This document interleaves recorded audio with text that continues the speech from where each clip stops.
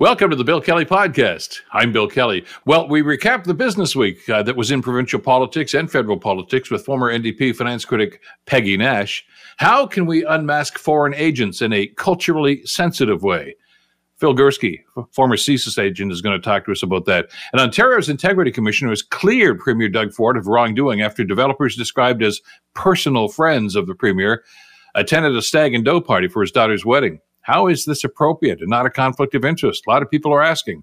We'll address it on the show today. The Bill Kelly Podcast, and it starts now.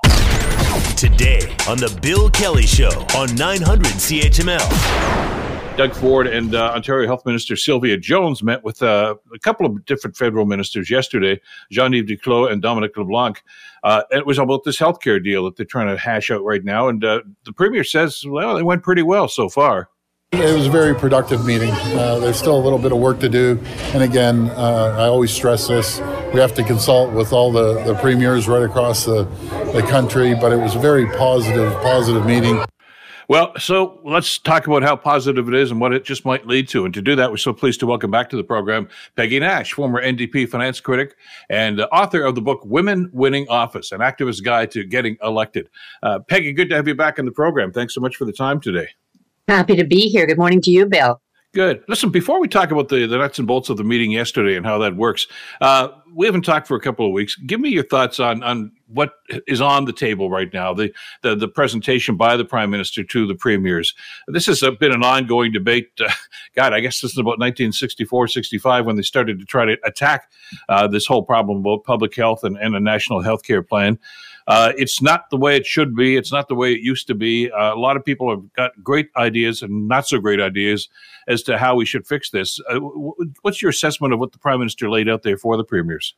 Well, I think there was a lot of spin, and at the end of the day, not as much money as the premiers certainly wanted or even were expecting. The Prime Minister and his government ministers were sending signals that this was going to be a massive amount of money invested into healthcare.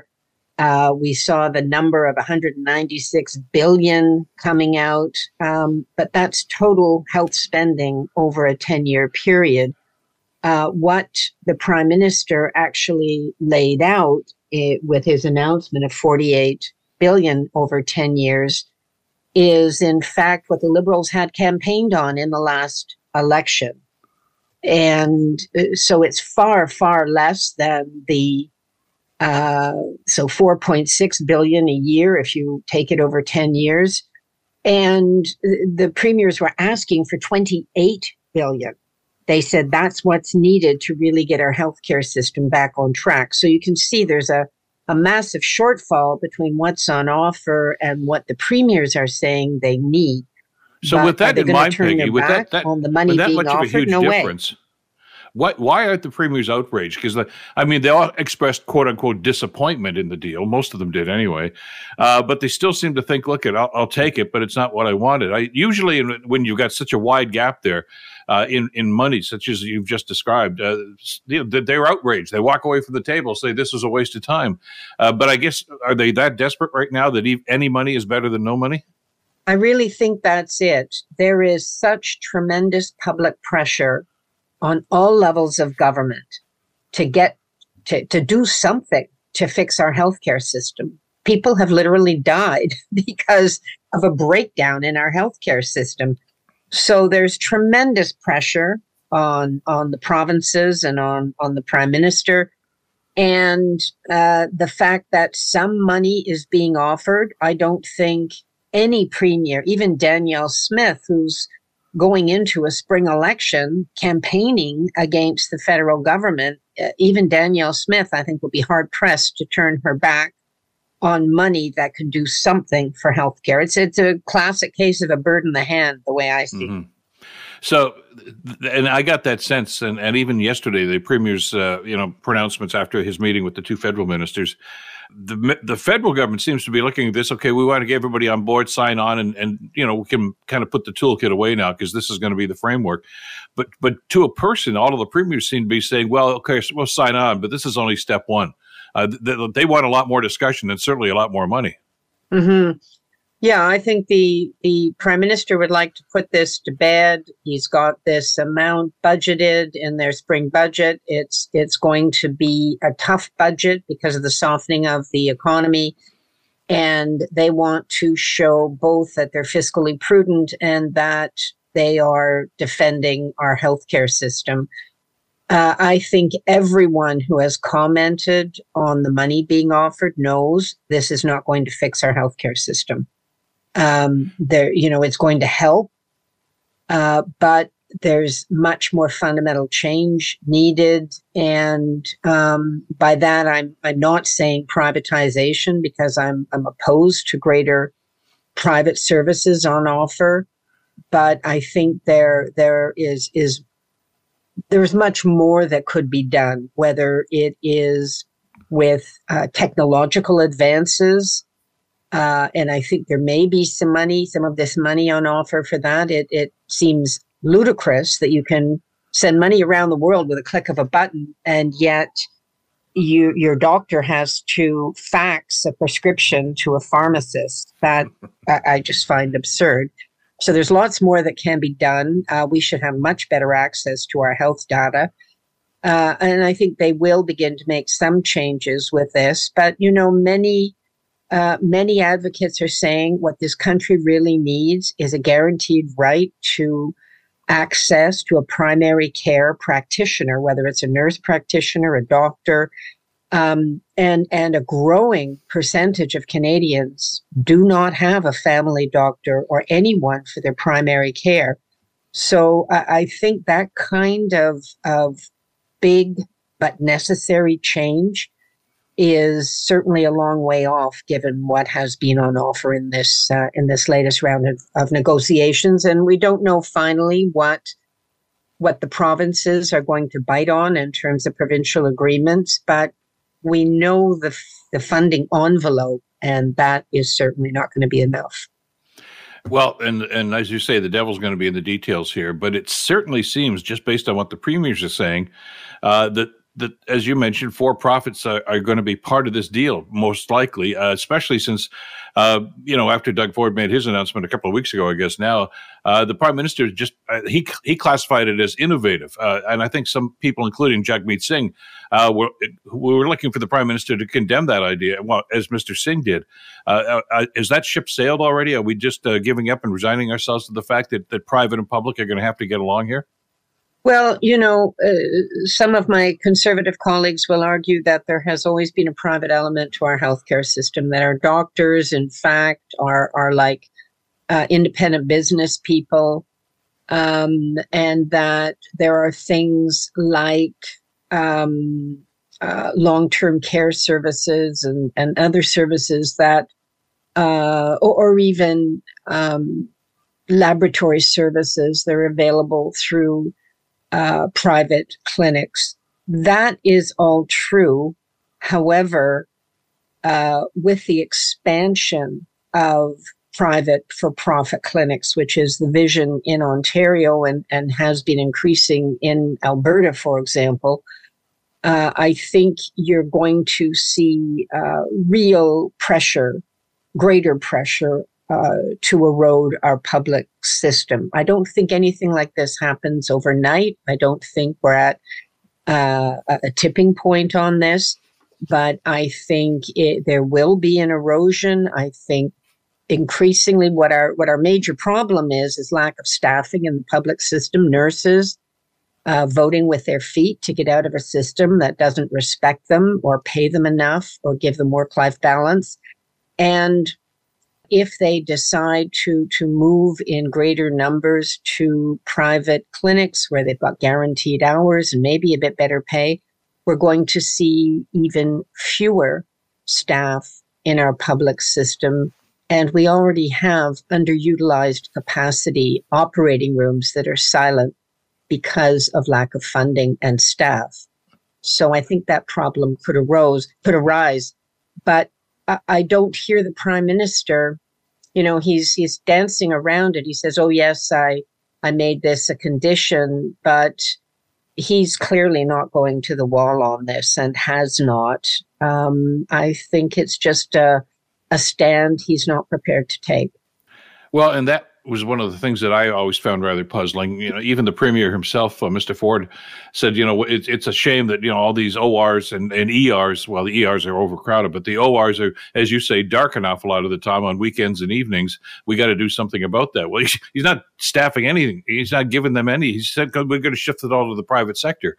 And that's great for the private sector, I suppose. But at the same time, when hospitals are understaffed and we're not using the equipment that's in there, you've got to wonder just what the intentions of the government are, the long-term intentions of the government are. And I don't think we have a clear answer to that.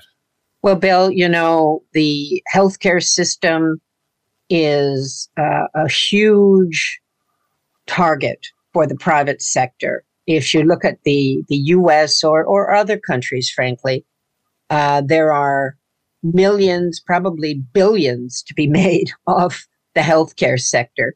So is it something that private companies have their eye on as a money-making venture? Of course, why wouldn't they? And if they can chip away at the outside, maybe the long-term prize is something much bigger. I think there has always been pressure to privatize parts of our healthcare system. I think it's against the best interests of Canadians. I don't support it. I think we should take a firm stand on it. But I totally understand why those who are in it to make money see this as an opportunity. Well, and we threw the numbers around like a week or two ago, and cataracts seem to be the number one issue when we start talking about private, because that's where I guess an awful lot of that work goes now. And the government will compensate a private clinic $150 per procedure, but only $100 to the hospital for doing the exact same thing. Which at first place you said, why the inequity? Well, that's the profit margin, I guess, because it's a private clinic, and that's got to be addressed really somewhere down the road. And I don't know that there's any premier that actually wants to do that. So you have to expect that leadership's going to come from the feds, don't you? Well, it is up to the federal government to enforce the Canada Health Act, and I'm trying to think what federal minister it was. Was it Monique Bégin decades ago who refused to transfer money to a province because they were allowing private for-profit service? Mm-hmm. I think that's probably what's needed. The alternative is something like British Columbia, where they have been trying to bring some private services into the public sector, purchasing private clinics. But that can be very costly. But, you make a good point, Bill. It's, businesses are in it to make money, and that profit has to come from somewhere. And somebody's got to pay for it. So is it going to cost more? You bet it's going to cost more. One way or another, businesses are not in business to lose money. Whereas in the public system, the monies go to running the system, to providing services. It is more efficient by its very nature. And I think that's the best use of our public dollars. Well, and I get concerned. I know we're just about out of time here, but if that trend is going to continue and it is going to cost more, I know the argument's going to be, well, yeah, but OHIP's paying for it. Well, that's us. That's tax dollar money that's doing that. And if all of a sudden the next story 6-8 months from now is that OHIP is overburdened, that's when they start looking at delisting services and say, okay, we're not going to cover this anymore. We're not going to cover this. So this could be a vicious cycle, which means we're going to have to carry on this conversation in the days and weeks ahead because we're out of time. Peggy, thanks as always. Great talking with you again. Have a great weekend. We'll talk again soon. You too, Bill. Thanks. Peggy Nash, former NDP finance critic and author of the book, Women Winning Office, an activist guide to getting elected. You're listening to the Bill Kelly Show podcast on 900 CHML. Talk, of course, of Chinese spy balloons and Chinese infiltration into universities and some security issues that are going on. There is a hue and cry right now, right across this country, to do something about foreign agents in this country. Well, unmasking foreign agents must be done in what is called a culturally sensitive way. That's according to Public Service Minister Mendicino, who talked about this just the other day. I'm not quite sure what that phrase means, and I'm not quite sure just how we go about doing this. To get some insight into this, we're so pleased to welcome back to the program Phil Gurski. Phil is the president of Borealis Threat and Risk Consulting. He's a distinguished fellow at the University of Ottawa's National Security Program, and of course, a former CSIS analyst. Phil, thank you so much for the time. I hope you're doing well these days. I am well. How are you today, sir? Good. I want to talk to you about Minister Mendicino's comments in a second, but we haven't talked for a few days. First of all, your insights into the balloons, because apparently there's a bunch of them now floating all over the globe. This kind of came to our attention about a week or so ago. And the one that got shot down apparently flew over Canadian soil, too. I didn't know about it. I don't know if you knew about it. I just, what was the Canadian response and what should we think about this? Well, yeah, there's a really great questions, Bill. A lot more, as you said, is coming out now, not just about this balloon, but the Pentagon is now reporting that, the Chinese have many balloons and they've overflown our airspace in the past as well. We're very fortunate in this country in that we have such a good ally south of the border. You're probably familiar with NORAD, North American Air Defense, which has been around since the Cold War days. So we treat the airspace over the continent as sort of a shared airspace, which means it's a shared responsibility. And it doesn't take a rocket scientist, no pun intended, to know that the Americans have much more capability in this regard, Bill, in terms of policing it, monitoring what's happening, and in the worst case scenario, shooting down any craft, balloon or otherwise, which is caught over our airspace illegally and is not in our interest. So I think your listeners should basically tip of the hat to the Americans for monitoring this stuff and eventually shooting this balloon down off the coast of the Carolinas. And again, it's one more indication that our alliance with the United States in security and defense matters is as strong as it's ever been. I know that we got the same result up here as some of the critics down in the States did. Why don't you just shoot it down as soon as you saw it? Which I think is a kind of a rash move. And, I didn't expect them to scramble the Air Force and say, okay, go and knock this thing down, especially as we found out more about it. And the payload on this thing, they said it was about the size of 3 touring buses.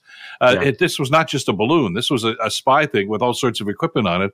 If they'd shot this down over land, one can only imagine what the devastation might have been like. Well, exactly. And, the U.S. president was criticized by the Republicans. Surprise, surprise. Nothing he does is right as far as they're concerned. But you're absolutely right, Bill. This could have caused. Now, I stress could, because, just like most parts of Canada, as you're well aware, are not populated very heavily. So, if it had come down, it may have killed a deer or a moose, I suppose. But, you don't know what happens when you shoot these things out of the air. The fragments could travel all kinds of areas. And if it's anywhere near a populated part of the country, you could have had injuries or deaths on the ground. And as a consequence, the Americans were smart to let it, fly over our space, get out to the Atlantic, and then take it out with the missiles.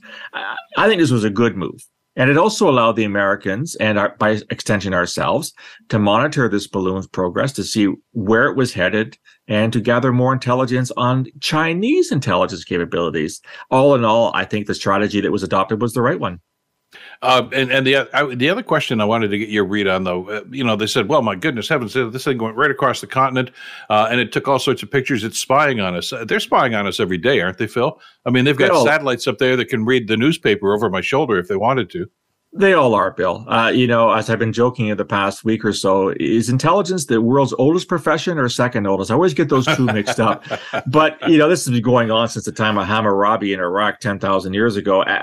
None of us should be surprised at that. I think maybe the surprise would be for people that maybe didn't realize the extent of Chinese intelligence capabilities. And yet, China is a major world power. They've got a huge military. They've got an even probably huger intelligence apparatus.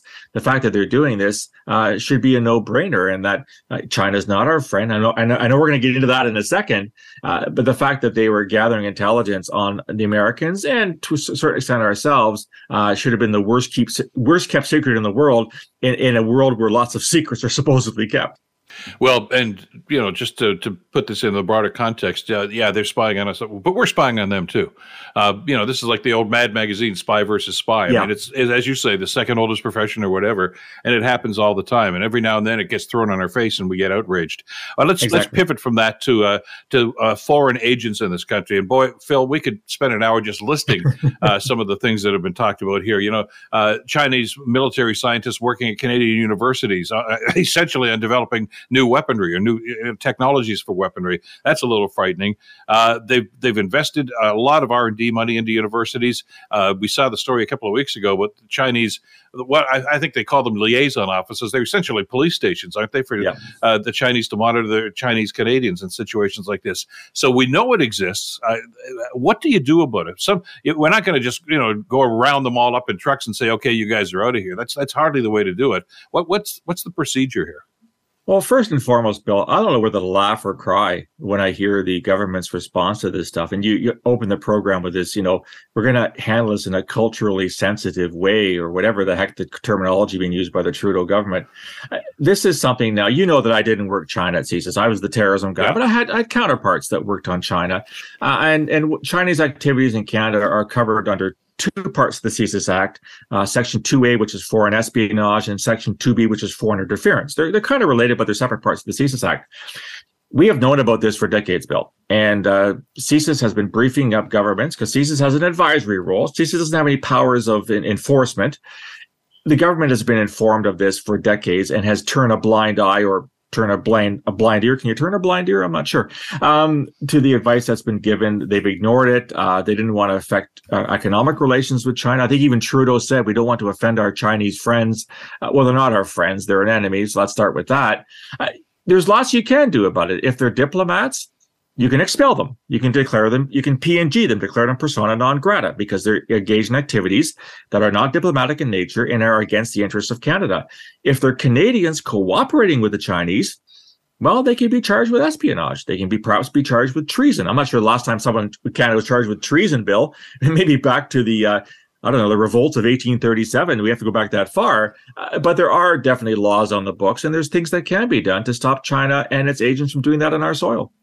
And we know what's happening on our soil. I guess the first question we maybe should have asked, Phil, is are they aware, our authorities here, CSIS for being one, RCMP, I suppose, as well in there, are they aware of the magnitude of what's going on here? In other words, are they understanding who's doing what, and can they name names and say, oh yeah, these are the people that we need to watch?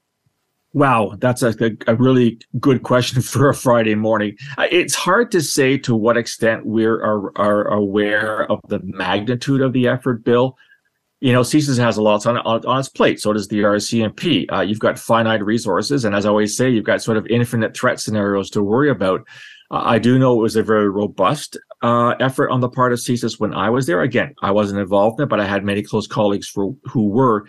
Similarly with the RCMP, I think they're doing the best job they can with the resources that they have to devote to it. But given that there are other priorities like terrorism, like weapons of mass destruction, et cetera, it's hard to put it this way, Bill. You never have enough resources to look at it.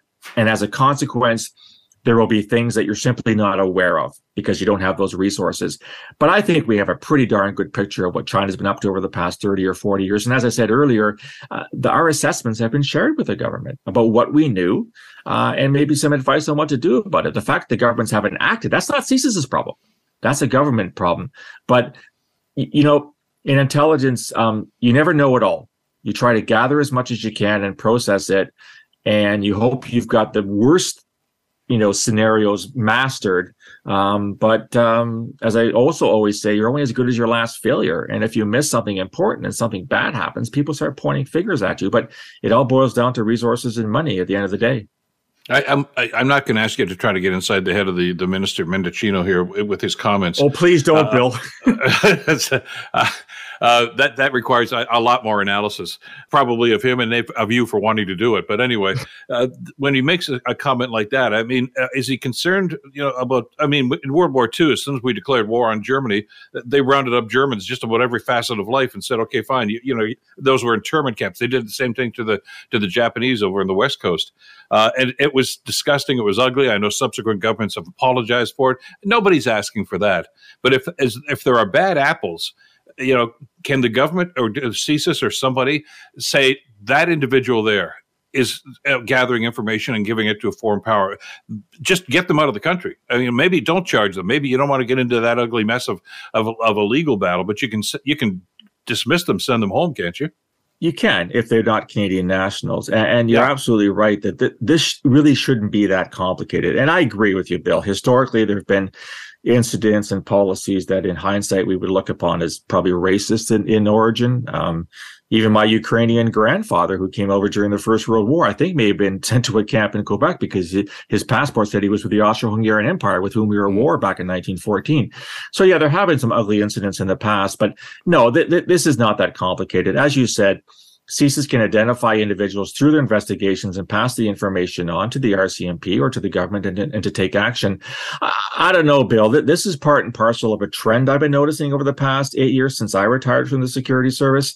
There seems to be a reluctance to call things what they are. You and I have talked a lot about terrorism, for example, on your show. The government that seems to be unable to pronounce the term Islamist terrorism, despite the fact it's the single greatest form of terrorism around the world nowadays. If you talk about Islamist terrorism, you're called an Islamophobe. So I guess you're not being culturally sensitive when you use that type of terminology.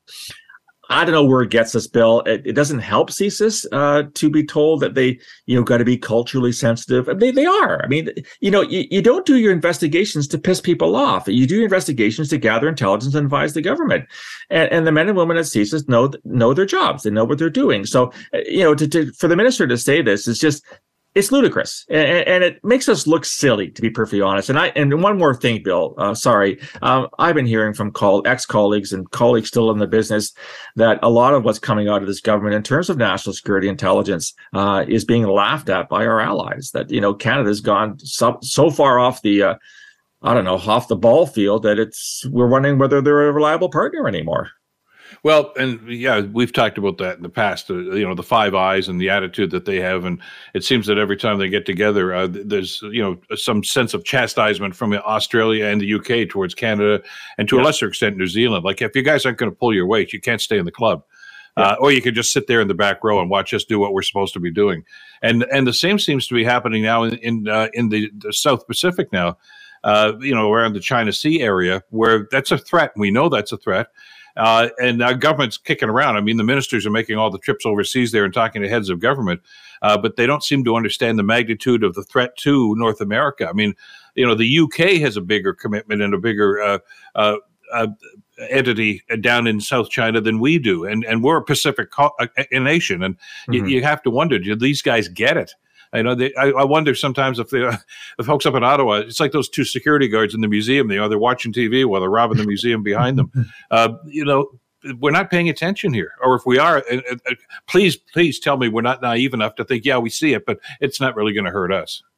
I think, Canada traditionally has punched above its weight when it comes to things like the military. And I'm not talking historically here, Bill. At the end of the Second World War, we had the third or fourth largest Navy in the world. Yeah. I'm pretty sure we can't make that boast anymore. But, we've done more with less, I think, for a long time. And my fear is on two fronts, Bill. First is that we're no longer punching above our weight. I think that's pretty clear. And secondly, and this is something that I've been doing a lot of thought about, I don't have any direct evidence for, but it seems to me we're getting much more political interference with what our intelligence agencies are doing. Now, the way it works is that, you get your requirements for the government. They tell you what they want to know about, and you go ahead and do your job based on the way that you're trained. What you don't want from the government is don't do this or do it this way. That's not their remit. That's why you have trained people with the intelligence services. And I've just got a sneaking suspicion, a spidey sense of sort. Again, I don't have any concrete evidence to support my thoughts that this government over the past couple of years has been engaged in a lot more poking its fingers where it doesn't belong in the security service. And again, this is also something that would dictate our responses to things. And you're right, we are a Pacific nation. We should care about what happens in the South China Sea because a lot of our trading partners are down there. And if China succeeds in, imposing their so-called 9-dash line, whereby the entire part of that ocean is Chinese internal waters, it's going to affect us economically and politically. So we can't ignore it. And I just hope this government would realize that and fall in lockstep with our allies in this regard. Well, we'll see if there's going to be any response at all, with especially under the direction of Minister Mendicino here, because I'm not suggesting it was an incorrect phrase, maybe a politically sensitive phrase, but if somebody's being investigated, or if they have to go to the extent of maybe charging people with breaches of security, it's because they're doing it. Not their ethnicity has nothing to do with it. If you're breaching security, you should be targeted by our officials, and the force of the law should be exacted upon them. And they're just hesitant to do that. And I guess that's part of the frustration. We're way past time as usual on this, but I get so involved when we have these conversations, Phil. Always a pleasure to have you on the program. Thanks so much for this. I'm sure we'll talk again soon, Bill. You have a nice weekend. You betcha. Phil Gurski from Borealis Threat and Risk Consulting, and he was a former CSIS analyst. And as he said, he wasn't involved in the China files with CSIS an awful lot of the time, but well aware of that. I mean, they do talk at lunch there in the cafeteria at CSIS and other places, and we've got to be aware of these things. That's all there is to it. And I get that. Minister Mendicino's comments, if I can extrapolate from his words there, okay, we don't want to start targeting any particular ethnic group. I don't think anybody's saying that. I don't think anybody wants to see that. But we can't back off and let them run roughshod and do whatever they want and infiltrate and share our secrets, and in some cases share that with their government and not do anything about it. And that's why, as Phil said, a number of our partners in the Five Eyes are just getting awfully frustrated with Canada and saying, look, it's going on under your nose. What are you going to do about it? That's a good question. We should get an answer to that. You're listening to the Bill Kelly Show podcast on 900 CHML. Earlier this week, the Integrity Commissioner here in Ontario has ruled that Premier Doug Ford did not go over the line when it came to some of the things that have happened with he and his daughter's wedding, Stag and Do, for one thing. Was there a conflict of interest? Was money changed hands? This is all to do with the Greenbelt situation and who attended this. The fact that the Integrity Commissioner has pretty much given him a pass on this has shocked a number of people based on some of the information we've received. Joining us to talk about this is Duff Conacher. Duff, of course, is the co-founder of Democracy Watch. Duff, a pleasure to have you back on the program. Thanks for the time today. My pleasure. A lot of the stuff that I know was going to be discussed, I guess, with the Integrity Commissioner is actually public knowledge now. The Star and others have done some pretty good investigative reporting on this, and the Narwhal as well, about who knew what, who met with whom, et cetera, et cetera. Were you surprised by the Integrity Commissioner's judgment here? Yes, and we don't know the whole situation yet because it wasn't an investigation. It was just a check by the commissioner checking in with Ford. And so we need a full inquiry. Democracy Watch will be filing a complaint about this. Unfortunately, and incredibly, the Integrity Commissioner is not required to investigate when a member of the public files a complaint about a provincial politician, even though they all supposedly work for us. But an MPP has to file that complaint to force a full inquiry. It sounds like the Integrity Commissioner asked Ford, "Oh, did you know anything about this?" He said no, and the Integrity Commissioner just trusted that answer, which is just, frankly, negligent. Well, and there are a number of requests, as we reported on this program. Green Party leader Mike Schreiner actually requested the Integrity Commissioner. He was turned down. He said, "I'm not even going to look into it." Well, he said there wasn't enough evidence. How would he know that if he didn't do any investigation? I don't get that. Well, you have to provide reasonable grounds, and Mike Schreiner filed a complaint without providing any evidence. And, I agree. The Integrity Commissioner looks, I think there's lots of evidence. We have the Integrity Commissioner in court right now challenging a bunch of really bad rulings that let lobbyists off the hook for clear violations of the provincial lobbying law. The Integrity Commissioner pretty much looks for every way he can find to not do his job well and to not enforce the rules strictly and strongly, which the Supreme Court of Canada has ruled they need to be enforced strictly or strongly, or we don't have a democracy. But those complaints have been refiled by NDP and Liberal members, and so he is investigating now because they filed lots of evidence. And with this situation, though, it's a separate situation. It's about a party where, according to reports, essentially people who lobby the provincial government and the Ford cabinet for favors were asked to come to the Stag and Do for his daughter and son-in-law upcoming wedding, and to pay and donate to help them out. And according to the Global News media report, some of them thought this was really smelly and didn't go, and others did, figuring that's the only way you're going to get anything in return from the Ford government. And the Integrity Commissioner has ruled, Doug Ford says he doesn't know about the gifts, and that no government business was discussed at the party, and that they're personal friends of his, some of the people who were reportedly invited, including property developers. who may or may not have an interest in this decision to open up the Greenbelt to development. And none of those things are relevant. It doesn't matter whether government business was discussed. It doesn't matter whether they're personal friends of the Ford family. It doesn't matter even whether Ford knew about the gifts. They were gifts to a family member of his, and helping that family member out, which would mean Ford does not have to help his daughter out as much financially because they get all this money from people lobbying the Ford government. And you're not allowed to accept a gift that directly or indirectly has any connection to your official duties, which, of course, gifts from people trying to get favors from the Ford cabinet have that connection, at least indirectly. And again, it's just more negligence from this integrity commissioner, a long, long line of negligent rulings, letting people off the hook, lobbyists and politicians, including Ford and his staff when they tried to appoint his friend as OPP commissioner, and letting them off the hook for what are clear violations of the ethics rules and the lobbying rules in Ontario. And it's sad that we have an integrity commissioner who lacks integrity. Or, well, some would suggest backbone. I know that's a pretty strong accusation, but they always seem to err on the side of letting people off the hook. Now, I can't speak for everybody in the legislature, but I know that most people I've talked to in public life, at whatever level of government it is, Duff, they know the rules. And if they don't know the rules, they're always told, err on the side of caution. Don't take the gift. And there are people that abuse it because they know that the integrity commissioner or whomever is going to do the investigation in this is not going to dig as deep as they probably should in situations, and they just kind of let everything go. So it's one of the reasons why it's so rare here is because they really don't put the muscle into it that they need to do an investigation. As you say, how could he come up with it was only a couple of weeks ago that they filed this complaint now, and all of a sudden he's got all the answers he needs? Well, with this situation, there's two different situations. One is the Greenbelt.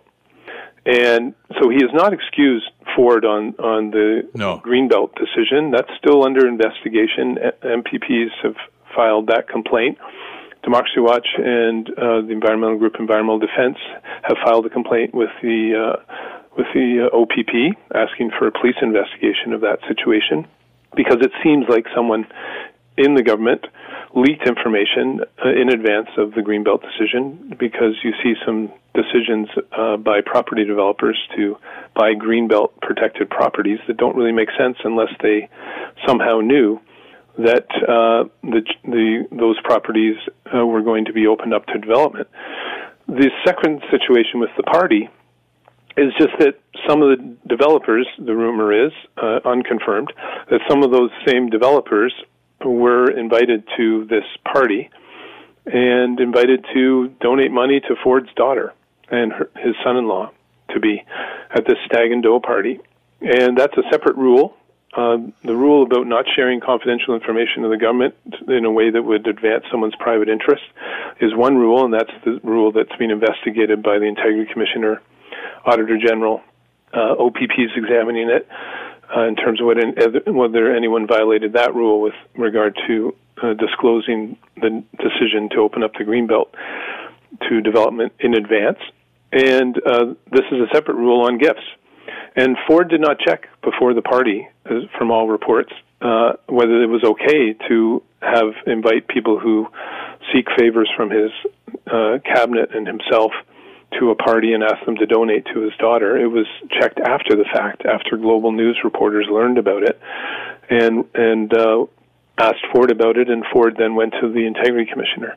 The Integrity Commissioner has not investigated that situation fully, but has excused it, again, just based on, from what we can tell, from the statement that's been issued to Global News, that Ford said he didn't know about the gifts and no government business was discussed at the party. But those are, again, irrelevant factors. You cannot accept any gift under any conditions if it's even indirectly connected to your duties. And so a gift to his daughter of money from people who are lobbying the Ford government is clearly illegal to be accepted by Ford or anyone in his family. It would be indirectly a gift to him because now he doesn't have to give financial support to his daughter. Exactly. And because they're people who are seeking favors from the government, of course it's connected to his official duties, at least indirectly. Duff, we're going to have to leave it there. We're tight on time this morning, but certainly we're going to continue to follow this story and your involvement with Democracy Watch. Thanks so much for this today. Thank you. Take care. To Duff Conacher, co-founder of Democracy Watch. So the Integrity Commissioner investigations continue, and there are those, as Duff mentioned, that are still hoping that there'll be a police investigation into some of these accusations too. Clear the air. Let's do that. The Bill Kelly Show, weekdays from 9 to noon on 900 CHML. The Bill Kelly Podcast is available on Apple Podcast, Google Podcast, or wherever you get your podcasts from. You can also listen to The Bill Kelly Show weekdays from 9 till noon on 900 CHML. I'm Bill Kelly. Thanks again for listening. And don't forget to subscribe to the podcast. It's free, so you never miss an episode. And make sure that you rate and review.